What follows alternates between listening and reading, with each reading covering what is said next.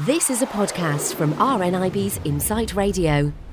Now, my week would not be complete unless I hooked up with, I'd like to call you my soap husband, David, if you don't mind. Hooked up? Yeah. So, husband? They're all new things to me, you know.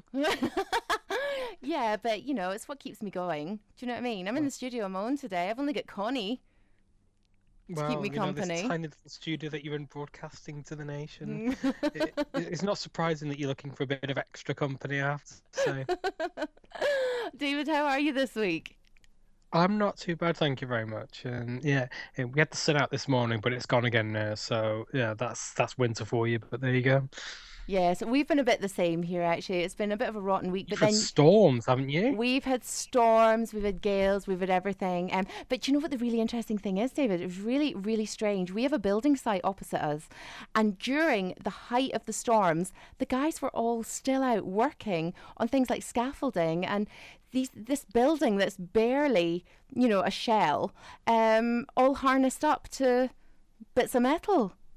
I wouldn't be doing that at all. No, you wouldn't catch me there. No way, no. I'm a bit of a softie when it comes to the weather, David. I like to be nice and warm and cozy. I hate the rain. Me and my guide dog are the same. My guide dog hates going out to the loo in the rain. Do you know that I've got a garden table that he hides under for a pee if it's raining? I don't blame that dog at all. They need to come up with, cats have litter trays. They need to come up with the dog equivalent, don't they? So they don't have to get wet when they go outside. You'd need a shovel to muck that out. No, thank you.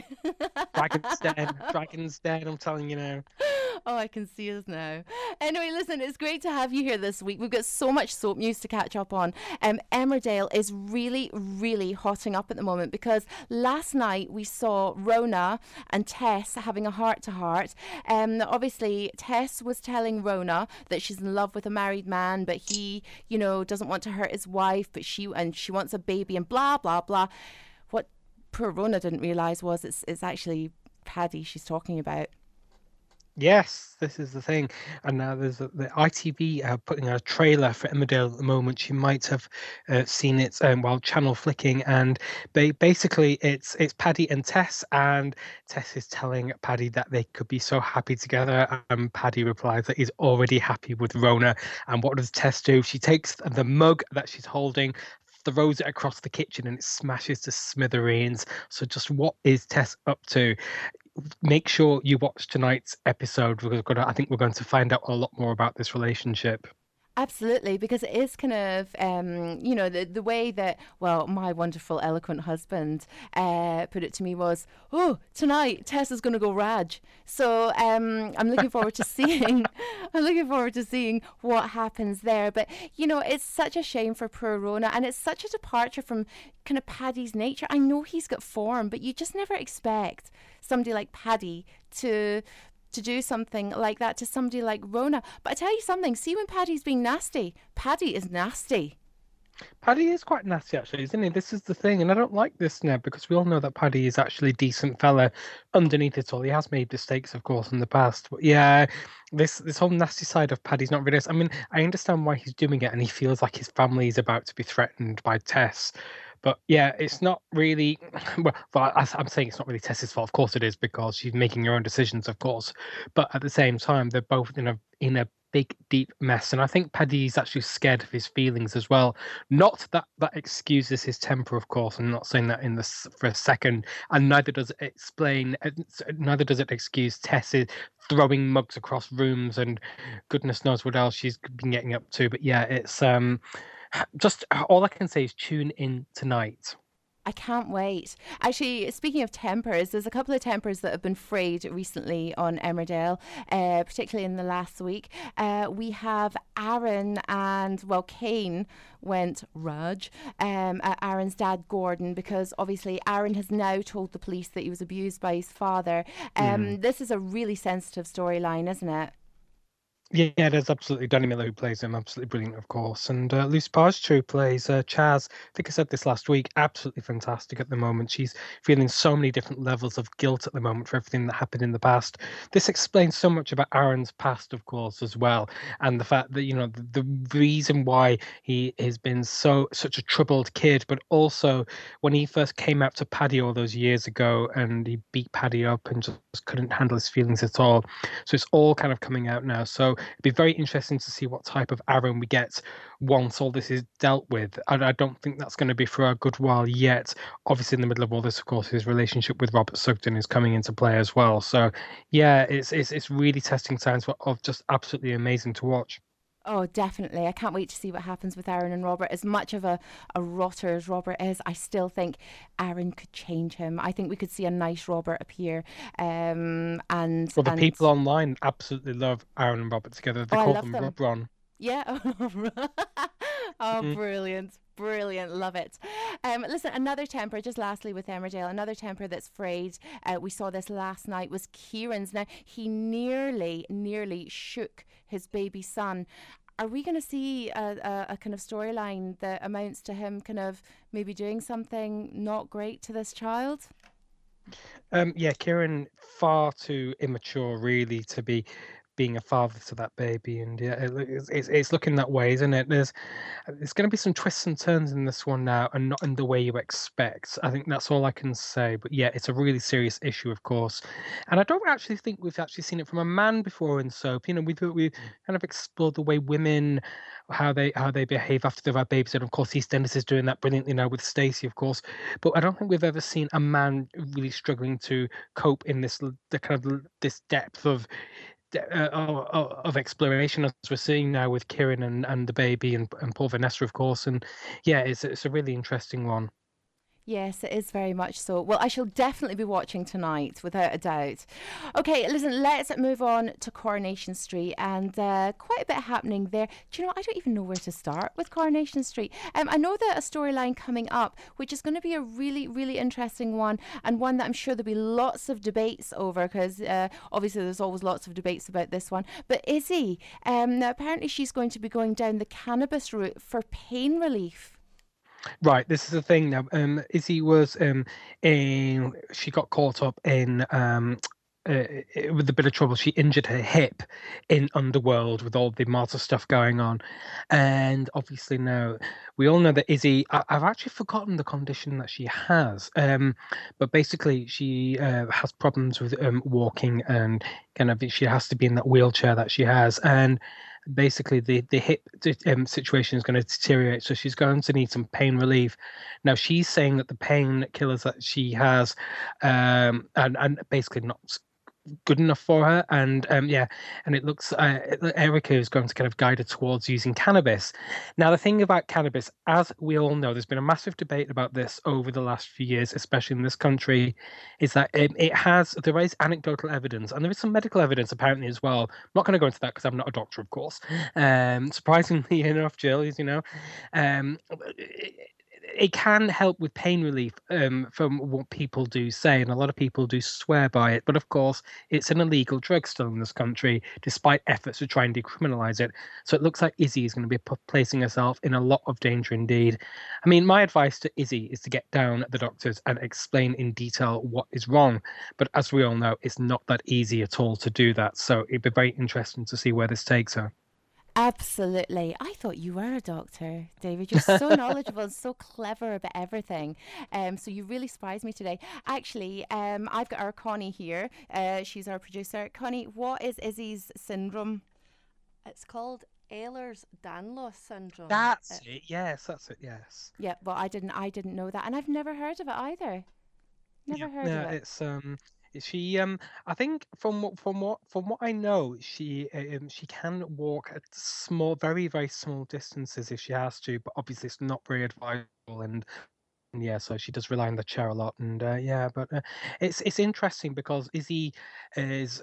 Izzy's a character who's kind of always been in the background a lot in Coronation Street, and now she's coming to the fore, and it'd be very interesting to see what she does, because obviously her situation is slightly different from the usual road you would go down in these storylines, because she is in that chair, and it does actually make her. I mean, it does actually make her a bit more vulnerable because her mobility is reduced in all this, and she does have to think about the places she goes to. I mean, and many of the listeners listening now, I'm quite sure, will know exactly what I'm talking about. It's not always easy to get from A to B when you've got so many obstacles in your way, and I think that's what Izzy's going to be finding in the next few weeks.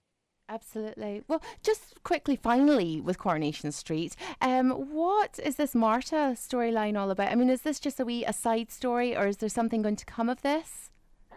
There is something going to come of this, yeah, and I can't really say too much at the moment, but it's quite a bold storyline. It's not really been done in soap before, so it should be very interesting to see how that one develops.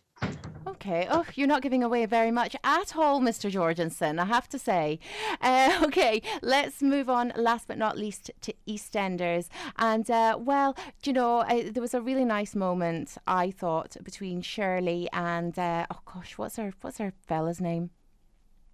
We always do this. Buster. Sorry, Buster. Buster. Sorry, I thought you were talking about Shabnam for a second then, sorry. No, Shirley and Buster, and obviously we've seen that Shabnam has gone with Jade. Never said about that. She was my favourite character. I know. Is she gone for good? It looks that way, yeah. She's not coming back anytime soon. So. Well, you always know when they play that wee plinky plonky bit of music at the end of EastEnders that it's a kind of exit, don't you? Yeah, and when you get that, they're off. And yeah, Shabnam got a sort of happy ending. But yeah, I think she's not coming back for a very long time, as far as I know. But the bit I liked was when, obviously Shirley is finding it hard because she doesn't have Jade, and she had custody of Jade. Buster feels useless, like he's unnecessary in Shirley's life, and he was going to leave. And Danny Dyer managed to talk him round, which I thought was Mick. I know I'm so selective with my real characters and my soap characters, but Mick was really, really good at persuading him to kind of hang about. But I really loved the bit where Shirley had said, when he asked him to marry her, and she said no, but if she was going to marry anybody, it would be him, and that was just enough for him. And I think there's such a great soap couple. Yeah, they are, aren't they? And Shirley's really come into her own now, and things kind of life is starting to fall into place. She has lost Jade, but it's a happy loss because obviously Jade is with her mum, and that's where she should be, of course. Obviously, well, Dean, her father, I mean, we obviously just don't need to go anywhere near him at all. He's just evil, and he's never going to become good, I don't think, ever. But once that gets out of the way, hopefully we can see Shirley kind of making a proper relationship with Mick and the rest of the Guards family. But at the same time, of course, this is EastEnders, so nothing's going to go according to plan. So it remains to be seen what Shirley's next drama is going to be. Absolutely. Speaking of big dramas, now we've seen Lucas is back in Denise's life, and it's really, really strange. I mean, I just don't understand how she could forgive that man, or even be remotely interested in that man again. But Jordan, his son, who of course she was stepmother to for a while, and when Lucas disappeared, then Jordan just seemed to vanish into the ether. He's back in her life now, and he's a troubled boy. Yeah, that's the thing, and it's like, as Denise pointed out the other night during prison visiting, she's got two stepsons, one Jordan and the other. So neither of them have turned up particularly well. Yeah, it's going to be interesting to see what Jordan does now, and he's obviously has a big, actually quite a big backstory line in EastEnders, because when he was around as a young boy, he was the one who was attacked by Ben Mitchell and left in a coma hospital, and that kind of Ben Mitchell kind of going down the whole path of his violence, ultimately the rest of it. So yeah, it'll be very interesting to see how Jordan kind of fits into life in Albert Square. I don't think it's going to be an easy one at all, and I think Denise has definitely opened up Pandora's box here, and yeah, it remains to be seen what's going to actually happen, but I don't think it's going to be an easy ride for her at all. No, it doesn't seem like it. I mean, obviously Patrick is not happy. Neither is her sister. It just seems like it's all going to be a mess. But these things always have a great way of turning themselves around, and you actually end up really liking these characters who are really quite unlikable when they first appear.